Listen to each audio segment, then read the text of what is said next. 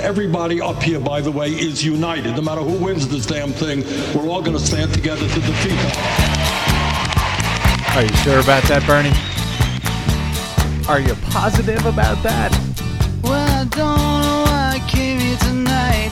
That's why. I got the feeling that something ain't right. No, it ain't. I'm so scared in case I fall off my chair.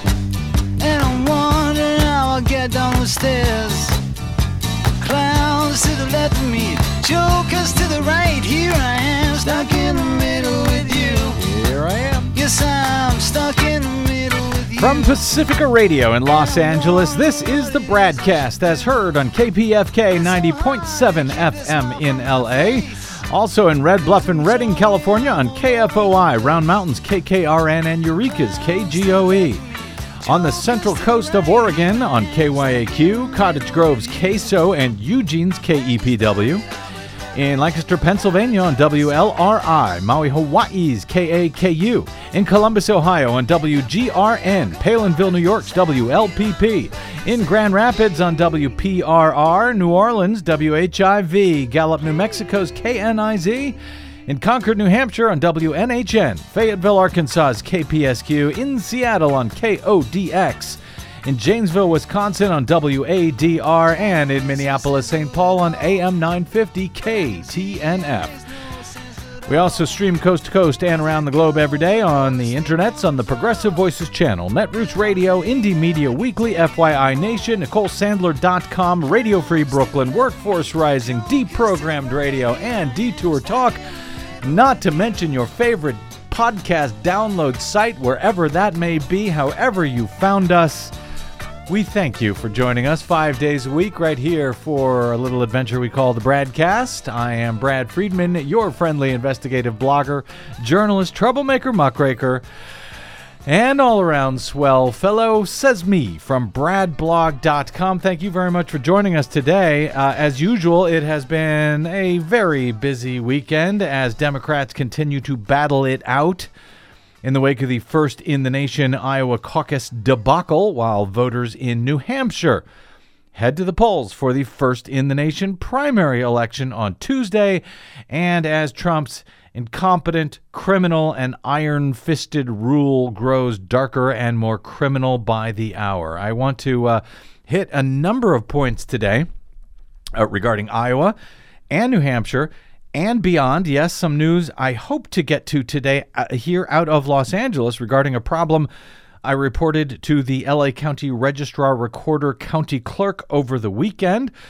But I thought it would be very helpful here first to very quickly remind you about what the nation is up against exactly this November, as it might be a useful reminder to put some of the intra-party squabbling that we are seeing among Democrats into perspective today. And I've seen quite a bit of that squabbling over the weekend.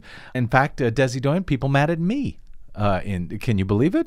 For, well, you know, talking about what the facts are, what they aren't, what we know, what we don't. Look, sometimes it is difficult to have what you thought was going on be challenged by somebody who may have done a little bit more, say, research into what the actual facts are. And that can be a difficult emotional thing if you're emotionally invested. But seriously, we all need to focus on what the facts, the actual verifiable facts are. And, of course, there are a lot of people emotionally invested, understandably, and yes. I'm glad they are when it comes to this primary debate. Primaries going on right now. I understand that. I'm glad that people are passionate about it. I do hope they may think ahead a bit to what may happen if their chosen candidate does not win, and if they spend a whole lot of time disparaging whoever might be the ultimate nominee, if they disparage them now, don't forget that disparagement is going to come in very useful for Republicans and Donald Trump come November. So just keep that in mind. We'll get to some more of that in a bit, but I wanted to remind you of what we are all up against. Remember that game show giveaway stunt of a State of the Union address that Trump carried out last week? Yes, the Queen for a Day, I think is what Heather Digby-Parton called it. Yes, where he gave away a promotion, a military promotion to a 100-year-old African-American Tuskegee Airman. He gave the Presidential Medal of Freedom to a racist, misogynist Rush Limbaugh. And he gave a scholarship to a private school, for a private school or something, to a young African-American elementary school kid, all in the middle of this State of the Union address. Well, on that last point, the Philadelphia fourth grader who President Trump shouted out to in his State of the Union speech Tuesday to promote school choice, reportedly already attends one of the city's most desired chartered schools. According to the Philadelphia Inquirer on Friday, Janiah Davis, who Trump said in his speech is one of thousands of students, quote, trapped in failing government schools, unquote, as he announced that she will receive a scholarship to attend the school of her choice. Apparently, she has attended Math, Science, and Technology Community Charter School number 3 since September. The Inquirer notes that the charter school is so in demand that it receives some 6,500 applications for just 100 seats that are available in the coming school year, and that because charters are independently run by private outfits, but they are taxpayer funded, that means that Davis and the other 900 students at the school already do not pay tuition. Davis's mother, Stephanie, expressed puzzlement when she was asked how she and her daughter landed in the audience last week for Trump's State of the Union speech.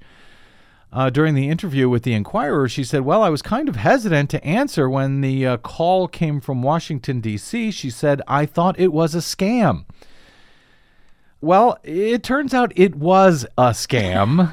My goodness, yes. Just not the scam that she imagined it to be. It was the President of the United States finding some random African-American girl, apparently, to award a scholarship to, one who apparently does not need one, in the middle of his last State of the Union address before his re-election contest. So, yes, this was, in fact, a scam. It was a hoax by a sadly non-hoax of a president, I guess, who enjoys playing the American people for fools. The same president who, after assassinating a top Iranian general in violation of our nation's nearly 50-year-old ban on political assassinations, political state-sponsored assassinations, this same president also attempted to hoax the American people by telling us that all was well, that there were no injuries to U.S. troops after Iran responded with a fusillade of ballistic missiles against an airbase in Iraq that housed hundreds of American troops following that assassination of the Iranian general by Donald Trump. Well, all was not well at all, and we continue to learn as much every day, despite the president, who pretends to love the military troops, lying about those military troops and their well-being. A CNN Pentagon correspondent, Barbara Starr, reports today that over 100 U.S. service members have now been diagnosed with traumatic brain injuries in the wake of the January 8 Iranian missile attack on the Al-Assad military base in Iraq. That's an increase of at least 36 cases from the end of January, when the Pentagon admitted that 64 service members had been diagnosed with injuries. Now we are up to more than 100. The president and the Pentagon had initially said no service members were injured or killed in the Iranian missile attack, which was retaliation for the January 2 U.S. drone strike that killed the top Iranian general. Approximately 200 people who were in the blast zone at the Iraqi base at the time of the attack have now been screened for symptoms of TBI, or traumatic brain injury. During a news conference at the Pentagon last month, Joint Chiefs Chair General Mark Milley said the increasing number of reported cases stems in part from the fact that the injuries, for the most part, fall into the category of mild TBI, which takes time for symptoms to manifest. So he says we continue to screen. Some of these injured troops have been evacuated now to Europe. Some have been evacuated back to the United States, he said. Last month, Trump said he does not consider potential brain injuries to be as serious as physical combat wounds. Commander-in-Chief Bone Spurs said during the World Economic Forum in Davos, Switzerland last month, when he was asked to explain the discrepancy between his previous comments that no U.S. service members were harmed and the reports of U.S. troops being treated for injuries. He said, "No, I heard they had headaches." And a couple of other things. But I would say, and I can report, it's not very serious. So traumatic brain injury is apparently not very serious. It amounts to nothing more than headaches for more than 100 U.S. service members. An influential veterans group, one that I know Donald Trump has spoke with in 2016 and sought their support, that would be the Veterans of Foreign Wars. They demanded that Donald Trump apologize for his comments, dismissing these injuries as just headaches.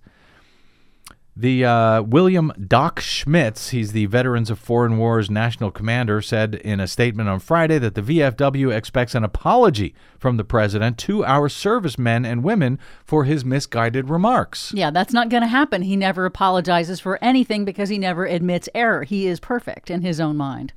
And he said, we ask that he and the White House join with us in our efforts to educate Americans of the dangers TBI has on these heroes as they protect our great nation in these trying times.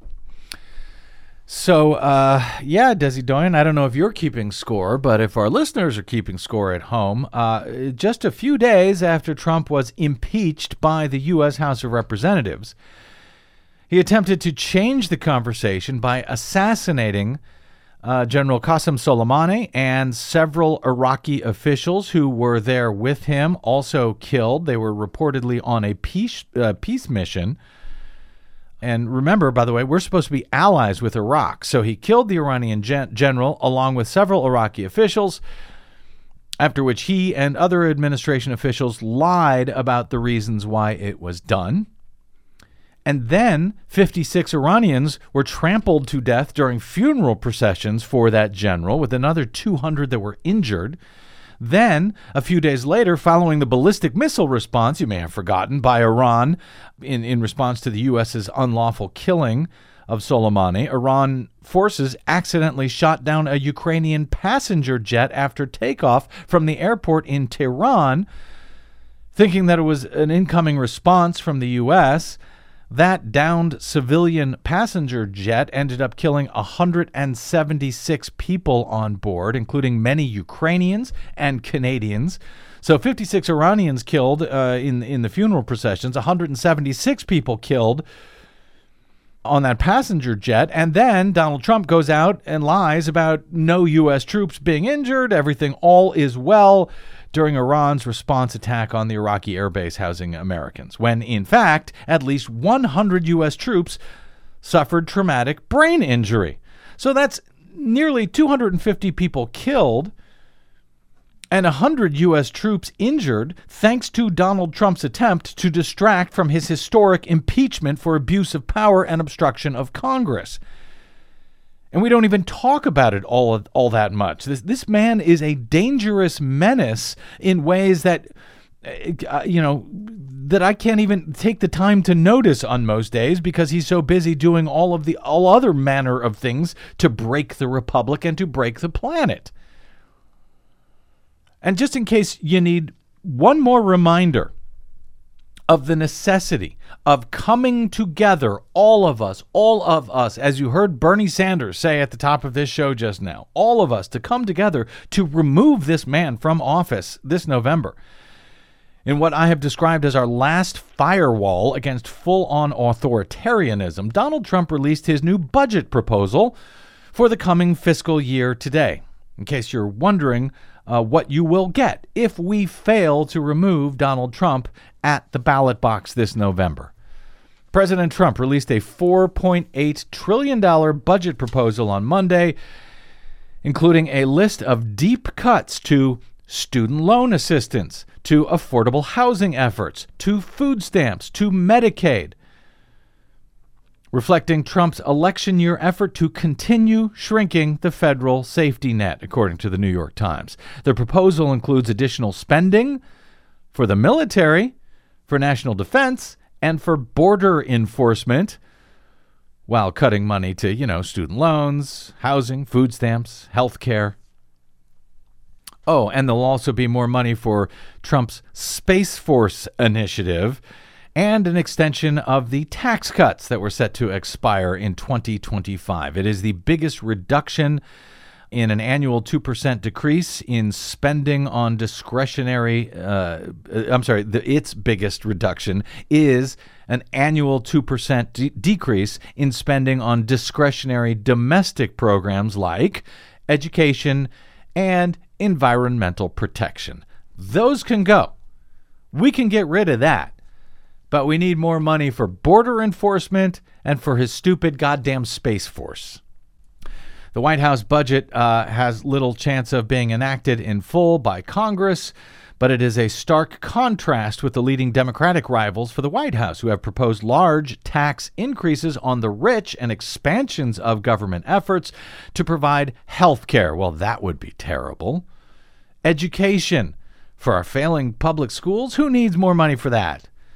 Affordable housing? Allow America's forgotten men and women a place to live that they can afford to live in? Well, we don't want that, do we? And aid for the poor. Because, didn't Jesus say something about helping the poor? I don't know. Don't ask me. I'm Jewish. I'm looking at you, Desi Doyen. Yes. I think it's pretty clear. Jesus did say we are called to help the poor, period. End of story. I wonder why Donald Trump wants to cut that. And Democrats want to increase it, and yet we have all of these people who call themselves religious who are, for some reason, backing Donald Trump. Go figure. All of this at a time when many Democratic candidates are proposing sweeping efforts to forgive student loan debt and make some or all of public colleges tuition free.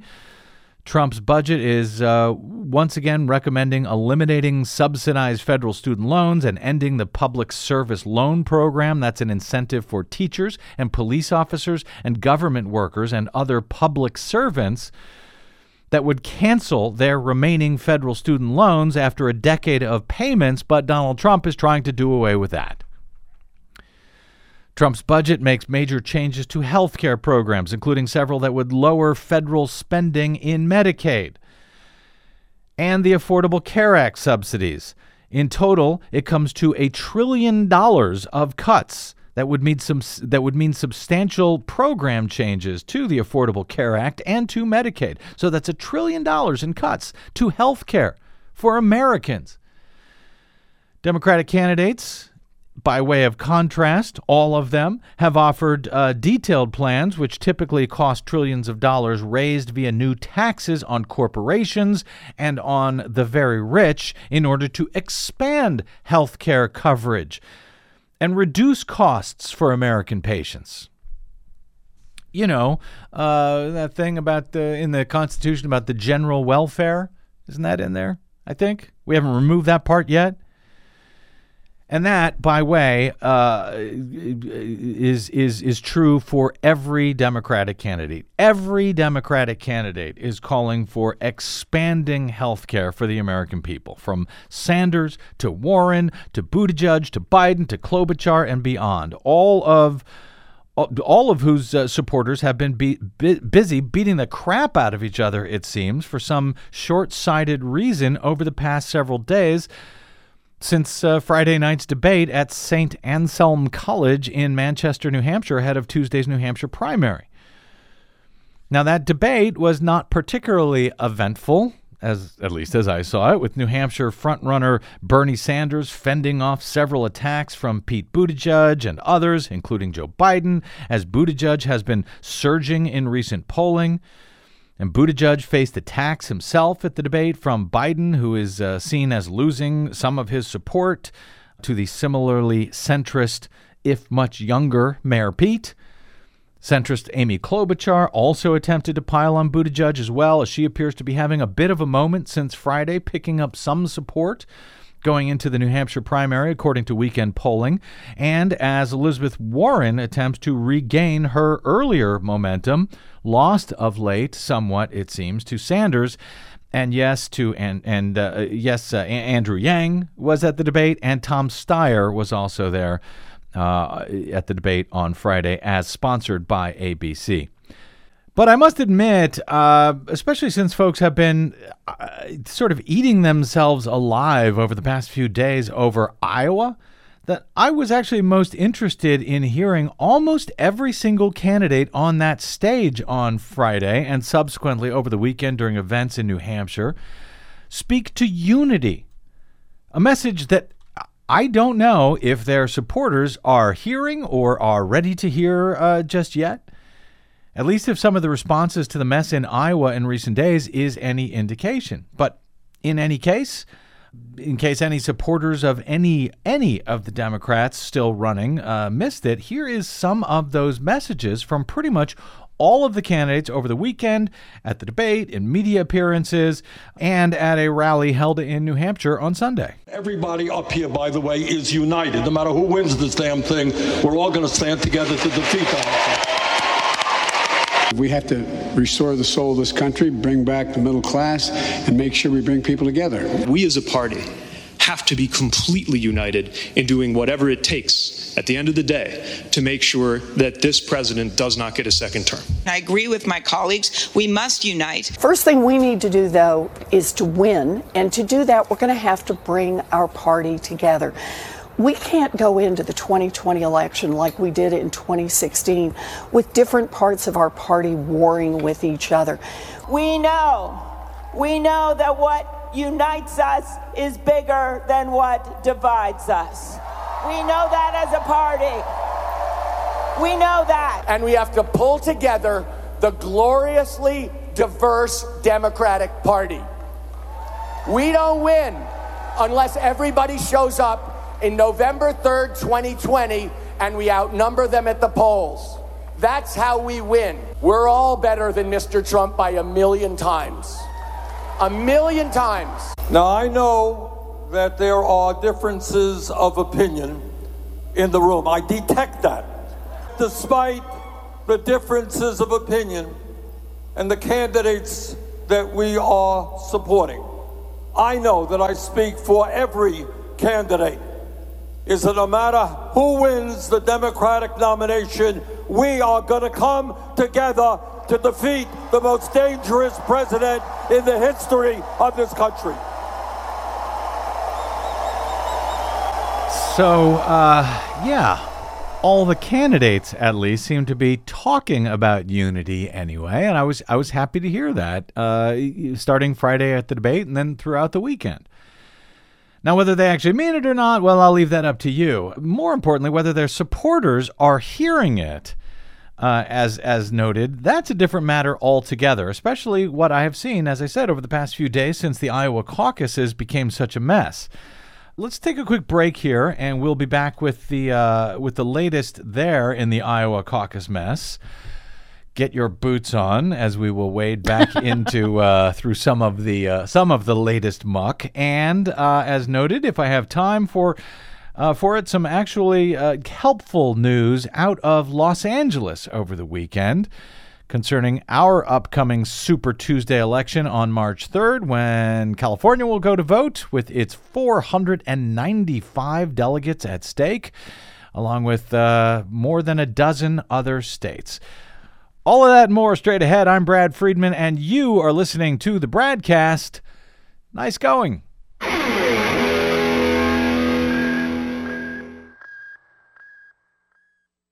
What the public hears on the public airwaves matters. At the BradCast, we do our best to bring you accurate news and analysis on the issues that actually matter, and we do it all independently, without corporate or political influence.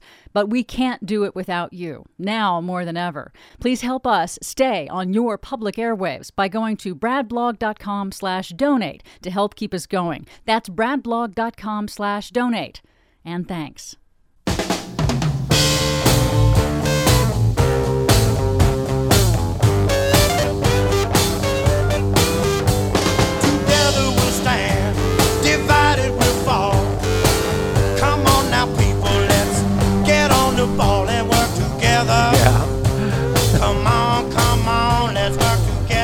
Too soon? Maybe so. Welcome back. I don't think so. I will keep sending that message anyway, period. Welcome back to the BradCast. Brad Friedman from bradblog.com. Senator Bernie Sanders' campaign plans to ask for a partial recanvass of the results of last week's Iowa caucuses, according to Alexandra Jaffe at AP Today. A campaign aide confirmed the plans on Sunday night ahead of a Monday deadline for candidates to ask the Iowa Democratic Party to recanvass the results. Now, a recanvass is not a recount. It is a check of the vote count against the paper records that were created at each polling place and against the numbers as reported by the Iowa Democratic Party in order to ensure that the counts were reported accurately. It does not necessarily mean that the results were accurate. It just means that they were reported accurately. So it's a review of the precinct-based tallies themselves, where they count at each caucus site, and then they do a whole lot of complicated math and such to figure out the state delegate equivalents and so forth. So this is not an actual recount of the actual hand-marked preference ballots that were cast at each caucus site. And even using the word recount isn't exactly right, because I don't know that they actually counted those ballots in the first place, but they were sort of meant as a backup. Instead, what they did was each of the supporters for each candidate stood in a certain part of the gymnasium, and then they counted them up that way. But they did make these actual hand-marked preference ballots for the first time that voters filled out at each caucus site to use if a so-called recount of those votes was ever actually needed. And this was one of the improvements, I guess you could call it, that the state Democratic Party tried to make this year in Iowa.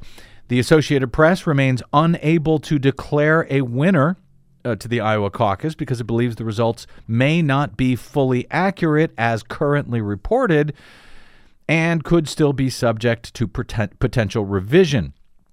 The state party, however, released updated results on Sunday, showing Pete Buttigieg ahead by 0.2% in the state delegate equivalent count, or just 2 state delegate equivalents out of some 2,152 counted, according to AP. So that is the traditional way that the Iowa caucus has been reported in the past, by state delegate equivalents.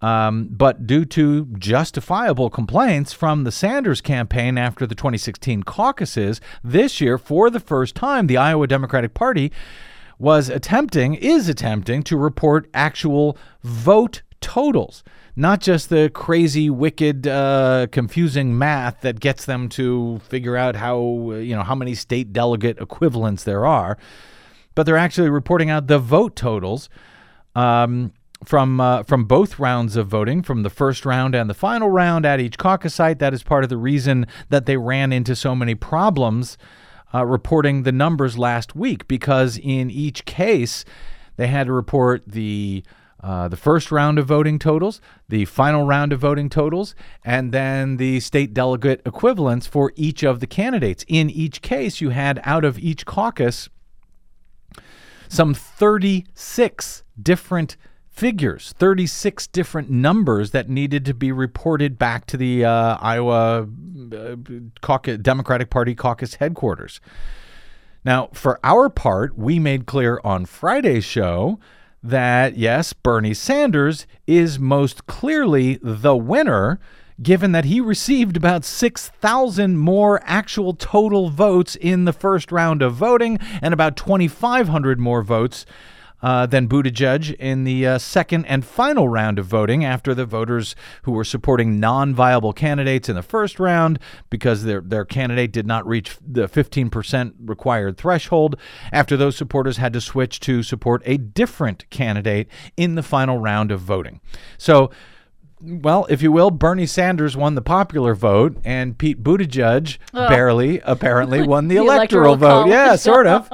That's sort of what happened here. But that is also because of the Iowa Democratic Party caucuses are really complicated rules, super complicated rules. Yes, but at least we know. Now, both Buttigieg and Sanders claimed victory in the caucuses, and I think they both actually have a right to here. Buttigieg, because he holds a razor-thin lead in the delegate count. Sanders, because he has received the most total support overall. But the chaos and inconsistencies in the reporting of the results, as AP describes it, have raised widespread doubts and prompted sharp criticism of the process by candidates and party leaders, as the field has largely shifted its focus in the meantime to the next primary state of New Hampshire. But with the slim margins separating Buttigieg and Sanders, the slightest mathematical or reporting mistake could have a significant impact on the race, at least to those people who, think that this is about delegates and not about who got the most actual support, who got the most actual voters. Now, it is about delegates because that's the ultimate prize in a primary. But the fact is we're talking about one or two delegates out of thousands and thousands that will be won or lost over the next few months as the primary season continues.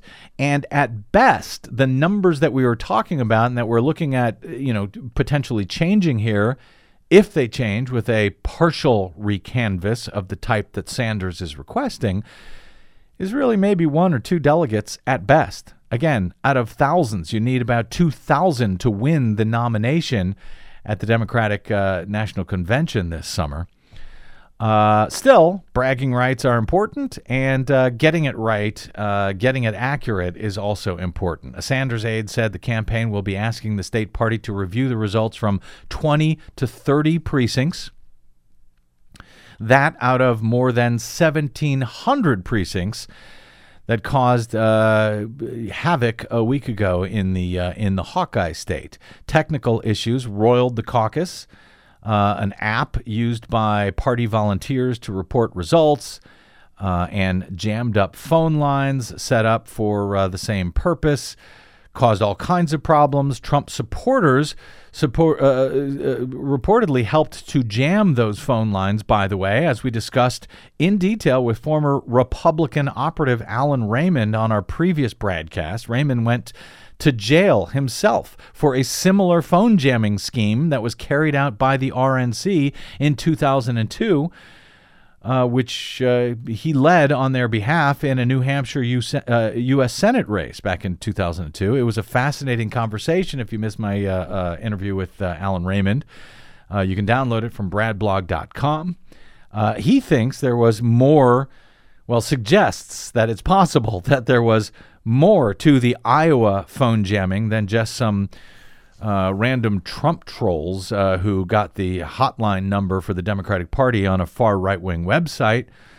In any event, all of that resulted in the Iowa Democratic Party failing to release any results to the public until nearly a day after the event. And even then, it was only partial numbers, and they have been updating them ever since. In the bargain, party volunteers found inconsistencies in the complicated math worksheets that were used by caucus volunteers to calculate the outcome of each individual caucus. To confirm the validity of the data that they received, the Iowa Democratic Party has been spending much of the week collecting those paper records of the results and checking them against the numbers that were reported by volunteers. But the updated results on Sunday still apparently left issues with the complicated math in place, the complicated math that was used to calculate results in each individual caucus site. Party leaders say that fixing that math would be a violation of the law. In other words, even if math errors were made on these tally sheets at each individual caucus site, the state party says they cannot change that math to make it accurate, even if they wanted to, because of state law requirements, apparently, or at least that's what the state Democratic Party's attorneys are arguing. Precinct leaders are required to fill out a caucus math worksheet at every caucus site to record the number of attendees and the results on both the first and second round of voting. Those worksheets are then signed by the precinct leader, by the precinct secretary, and by representatives of each campaign that is present at each caucus site in order to certify the accuracy of those caucus math worksheets. They are considered the official paper record of what went on in each individual caucus room, at least unless someone calls for an actual recount of those presidential preference ballots. So I know there are a lot of folks out there that are claiming this and are certain about it. They are certain that this was stolen, that Iowa was stolen from Bernie by the DNC or by the Iowa Democratic Party or by Pete Buttigieg somehow. But all the numbers that are currently being used to determine who won and by how much, etc., were already signed off on by each campaign's precinct caucus captain on caucus night. Now, so I don't believe there is any credible evidence anywhere that numbers have somehow been changed specifically in order to hurt Bernie or to help Pete Buttigieg, etc. And yet, I sure am seeing a lot of folks on Twitter telling me otherwise. And yes, even suggesting that I must somehow be in the bag for Pete or something. I don't know. I think it's kind of nuts. I work from independently verifiable evidence, period.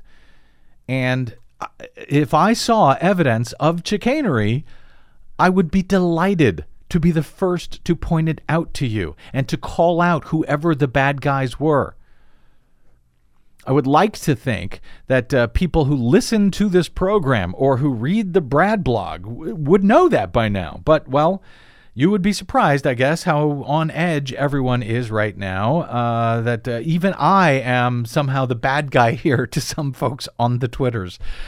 Anyway, the Iowa Democratic Party used those paper records from each caucus site to ensure that they matched the numbers that the party has reported publicly, but errors in those worksheets themselves in this complicated math abound, according to AP. In some cases, there were issues in adding up votes for candidates or the final count of individuals participating after 2 rounds of voting was larger than in the initial count. It shouldn't be larger. It might be smaller because some people might leave after the first round, but it should not be larger. In others, precinct leaders made errors when using the party's complicated formula that translates raw votes into those state delegate equivalents, which are ultimately used to calculate how many national delegates that each candidate receives. And again, the documents in question here were signed off on by each candidate's precinct captain on caucus night. An internal party email sent over the weekend by the chair of the Iowa Democratic Party, Troy Price, said that according to the advice of the party's attorney, the worksheets are considered legal documents and tampering with them would amount to a crime. The lawyer said in the internal party email, quote, "It is the legal voting record of the caucus, like a ballot. The seriousness of the record is made clear by the language at the bottom stating that any misrepresentation of the information is a crime. Therefore, any changes or tampering with the sheet could result in a claim of election interference or misconduct." But apparently, not changing or tampering them has also resulted in claims of election interference or misconduct, at least from many supporters of Bernie Sanders. But here's the thing. If this was some attempt to screw over Bernie, it would have had to involve so many people and so many planned failures, including a failure of the smartphone app, including the jammed phone lines, including the incorrect math on a small percentage of the complicated precinct caucus math sheets that were then signed off on by all of the campaign precinct captains at each site. Including Bernie's precinct captains at each precinct site. Exactly. I mean, so for a party that makes apparently so many screw-ups along every step of this process, they would have to be deviously competent to somehow use all of those screw-ups on purpose to pull off such a scheme by planning all of those errors across the entirety of the caucus process. with nobody in this huge conspiracy willing to step forward and blow the whistle on the scheme, all so that Bernie Sanders could still win the popular vote by several thousand votes, and Pete Buttigieg would somehow win the state delegate equivalents by 0.2%. Okay, I guess that could happen. I take concerns about election fraud very seriously, as I hope anybody who has followed my work for even, any period of time would realize. And if you're going to claim fraud, if you're going to claim someone is rigging an election, is stealing an election, I think that deserves some pretty good goddamn evidence to support such a serious claim. And I would call out that evidence. I would call that out. If anybody was trying to do that, I would call that out, of course, if I saw it. But I see no such evidence of any, tremendous scheme to try to rig this process. I see a lot of evidence of incompetence and screw-ups. But as I noted last week, I'm happy to see that because guess what? I can see that thanks to the transparency of the Iowa process. And that is thanks in no small part to Bernie Sanders, whose campaign complained in 2016 that the delegate math, when he barely lost to Hillary Clinton on that score in the state delegate equivalents back in 2016, that obscured the fact that then, as now, Bernie Sanders actually received more votes than any other candidate in the caucuses. How many elections do we have similar errors and screw-ups that occur in the tabulation, but that we do not even know about because the public is not allowed to see the math or the source material until it's far too late, if even then? I'm still waiting for someone to hand count the ballots in the 2016 presidential election in Wisconsin, Michigan, and Pennsylvania. Because no, I have no confidence in those numbers as they were reported. I have a feeling I'm going to be waiting for a while still on those. But in the meantime, I see no evidence of purposeful manipulation of results. And you have every right to be angry about the way the Iowa caucuses worked out. All of the errors and the problems, that's fine, but the voters did fine. The caucuses themselves reportedly went very smoothly, but in the Democratic Party's attempt to, yes, improve the caucus process by being much more transparent than they had ever been in the past regarding how people voted and how the results were derived so we could see them all, so we could see that, yes, in fact, Bernie did get the most voters. Well, they screwed that up. They screwed it up big time. But luckily, they did so transparently in a way that we can all see that they screwed up and appropriately correct errors as needed. That is thanks to public oversight. Where these things are tallied in secret inside computers, when those numbers are wrong, you will never know it. But now we know it because we can all see the numbers. By the way, according to Democratic National Committee Chair Tom Perez on Sunday, he too is, quote, mad as hell about how the caucuses unfolded. At least he says as much. He suggested the issues in Iowa could spell the end of caucuses altogether, which are technically party-run events. In this case, the state party is running the event, not the national party. And not professional election officials either. And rather than, these are not government-run elections. The caucuses aren't. Like the one that we will see in Tuesday in New Hampshire. Now, some prefer those. I don't necessarily have a preference. My preference is to make sure that the public can oversee the elections process from top to bottom, from beginning to end. And we have a quick story about that out here in Los Angeles. Up right after a quick break. I'm Brad Friedman. This is your BradCast. Don't touch that dial.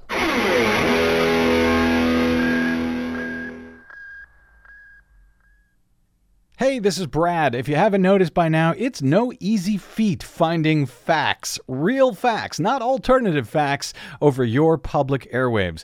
We try to bring you real facts, truth, and clarity without fear or favor each and every day on the BradCast. But we need your help to do it. If you enjoy the show and or get something from it, please give back a bit if you can by visiting us at bradblog.com/donate. Your support helps Desi and me continue to bring you real, independent, progressive news 5 days a week over your public airwaves. We simply can't do it without your help, and that help is needed more now than ever. Please stop by bradblog.com/donate today to make a one-time donation or, even better, automated monthly support. It'll take you about 60 seconds, and you can rest easy knowing that we'll be here every day making sense of it all, or at least trying to. That's bradblog.com/donate, and thanks. California, here I come, right back where I started from. Welcome back to the BradCast. Brad Friedman from BradBlog.com. Yeah, we'll be coming back to California here soon enough as voting begins early voting begins in just a couple weeks out here in California for the March 3rd Super Tuesday primary, which also includes Texas, North Carolina, and about a dozen other states. We have been covering on this show, welcome back, it's the BradCast, Brad Friedman from BradBlog.com. All right, we have been covering the new, secretly developed, untested, unnecessary, unverifiable touchscreen computer voting systems that are set for first-time use out here in the nation's largest voting jurisdiction of Los Angeles County, California, for some time on this program. Not only because it's a $300 million boondoggle of a system in the making, for a system that, by the way, will be 100% unverifiable after the close of polls in the March 3 Super Tuesday primary, unlike the Iowa caucuses, where we can actually go back and figure out how people did or didn't vote. So not because of that as the boondoggle, and not only because I happen to vote in Los Angeles County, and not only because similar unverifiable touchscreen computer ballot marking devices, or BMDs, are proliferating in states across the country, including battleground states like Georgia, Pennsylvania, North Carolina, Texas, and elsewhere, but also because Los Angeles County, with its 5.5 million voters, has an outsized effect on how California as a whole will vote in the primaries, how the delegates will be apportioned for the National Democratic Party's convention and ultimate selection of a nominee. So we have an outsized effect Los Angeles County does on California, which in turn has an outsized effect on the final nominee and, frankly, on the general election in November. Moreover, California itself has an outsized impact on the Democratic primary contest nationwide because we moved up our presidential primary, which used to be held much later in the cycle, usually in the summer. We've now moved it up to March 3, with some 495 delegates to be selected and doled out in California alone, to be sent to the DNC in a contest that essentially requires about 2,000 delegates for a candidate to be named the nominee. So what happens in about 3 weeks in California could have an outsized effect on the entire primary contest for the rest of the country.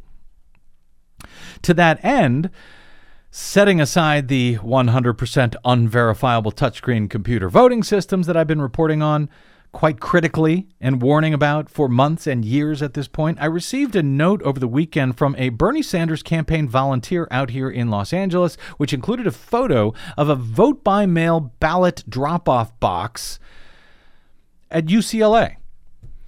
It's a small, hard plastic box that sits on a table with big white block letters on it that read ballots, and what appears to be a computer-printed piece of paper that is sort of duct-taped on the front that says VBM, vote by mail, VBM drop-off box.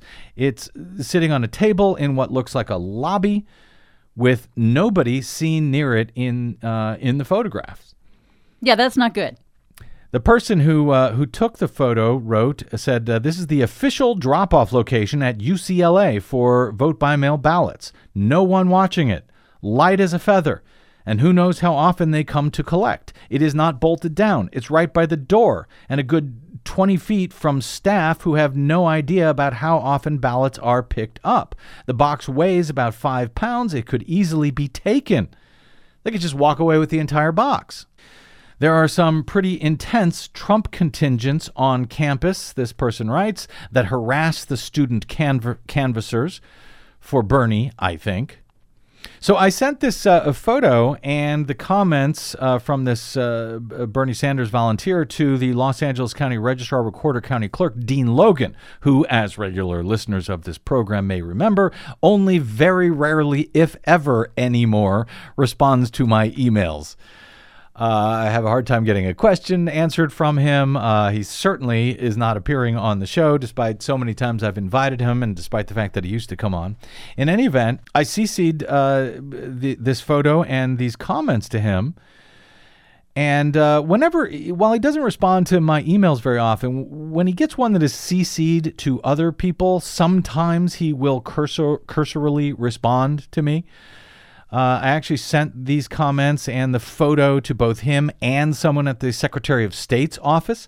I did so via email to his official account and the Secretary of State's official address so that there is a FOIA-able record of this question being sent about these concerns. I also sent the same question and the photos via direct message over Twitter, in hopes that he and or the Secretary of State's office would see one or both notices. So I eventually received a response the next day via email from Logan on Sunday afternoon, though only after I shared the note with another election integrity person out there who Dean still does speak to a bit more than me. And for her part, she also included a California State Assembly member in all of this. So Logan wrote back to all of us at that point. Agreements for internal vote-by-mail drop-off locations include requirements for on-site supervision, line of sight, and secured storage during non-public hours. There is a standard refresh collection schedule that is part of the agreement and protocol as well. We will contact the parties to the agreement at UCLA and ensure the requirements and protocols are followed. Well, that's good. So on Sunday, they said, we will check on this right away at UCLA, figure out what's going on. According to this photo, he didn't admit that it looks bad, but I think he was admitting that it looks really bad. I wrote back, I said, by the way, similar drop-off boxes for vote-by-mail ballots in Oregon and Washington State are bolted like USPS mailboxes. They have all vote-by-mail elections pretty much in both Oregon and Washington State. I said, if this is the plan for collecting VBM vote-by-mail ballots at satellite sites, this is another recipe for disaster in the making. Which I thought was very kind of me to give him this information. I didn't go public with it until we got a comment from him about what was going on. His somewhat snarky response in return was, we are well aware of what Washington and Oregon do. Thanks. There is a distinction in California regulations between internal supervised boxes and external 24-hour boxes. We have those too, he says. As indicated, we will follow up and ensure compliance and or make modifications and will get information beyond the photograph. My somewhat snarky response in response to his snarky response, where he said, we're well aware of what Washington and Oregon do. Thanks. I said, I thought some of the others CC'd on this email might not be, so I pointed it out. Thanks. As to the internal, the differences between the supervised boxes and the external 24-hour boxes, etc., I said, thank you. This is why I contacted you first before going public with it, though I'm sure it will get out and it will not be good. Thus, the heads up, you're welcome. He did not reply to that note. Though he did respond to another follow-up from the other election integrity activist who jumped in with much, much stronger words than my very polite words. She jumped in with her concerns. So I got this email, this update this morning from Dean Logan, the county clerk registrar recorder in Los Angeles County, the nation's largest voting jurisdiction. He said, thank you for sharing your concerns with us regarding the VBM drop-off location at the UCLA John Wooden Center. We have successfully used this location in the past without any issues. Of course, how would they know? How would they know if there were issues? How would they know if somebody went in and took ballots out? Anyway, He says, our tabletop ballot box has been deployed in past elections without any security incidents. Staff is instructed to place the box in a secure and accessible place during business hours and secure the box overnight. The UCLA John Wooden Center, he says, agreed to participate in the program and signed an agreement confirming their knowledge of their responsibilities. Given the size of the facility and the security concerns raised, we have switched their staffed box with one of our 24-hour boxes that is being deployed inside. The box was replaced at 6:45 a.m. on February 10, 2020. That would be this morning. Monday morning, they replaced the entire box. UCLA John Wooden Center staff will continue to monitor the box, and the box will be available during the normal business hours. We have reached out to the location to go over their responsibilities and answer any questions. You will find pictures of the new box and placement below. Signed, Dean C. Logan, Registrar, Recorder, County Clerk, etc. So, and they include, it looks like a big box made of, what's that, heavy fabricated wood? Laminate, yeah. It's a big box. It looks like it would be difficult to walk away with. I don't know whether it's bolted or not. I responded to the email, said, thanks for the update. How is that made to be more secure? Is it bolted to the ground or some such? Or is it just heavier and larger, so less likely to be walked away with, etc.? Also, I understand there are a number of other boxes along the line of the original one at UCLA, at other schools and libraries. How many of those are there? Is there a list of where they are? And is there a similar plan to replace them as well? Well, I have yet to hear back from Dean on that, at least as of airtime. But I wanted to share all of this with you because it is a good example of the importance of citizen public oversight of our public elections that I always talk about. I suppose someone could have gone out and just yelled, Dean Logan is stealing the election by putting out these shoddy boxes, or, so ballots will be stolen or something like that. Or we could all try to work together here to hold the feet of election officials and their processes for carrying out our elections to the fire, to oversee the entire process, to make sure that it has as much integrity as possible so that we don't end up with another Iowa on our hands. I don't think Dean Logan used this shoddy box because he hopes somebody steals the election or that he's trying to steal it for any particular candidate. But it's not always the election professionals who succeed at this.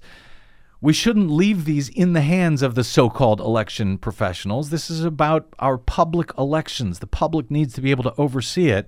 And in this case, someone working on the Bernie Sanders campaign did a good job of overseeing it, calling this to the media's attention, to my attention in this case. I called it to the county's attention, and they have fixed the problem. This is what elections are supposed to be about. Oversee the entire process to make sure that it has as much integrity as possible.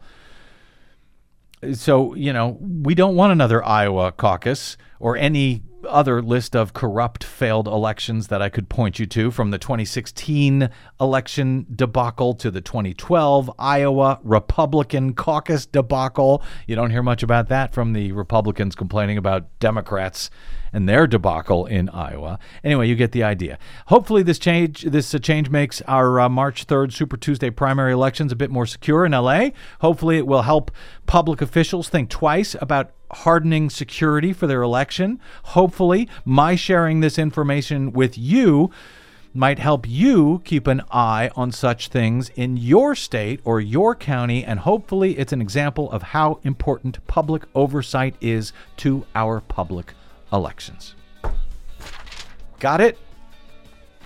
All right.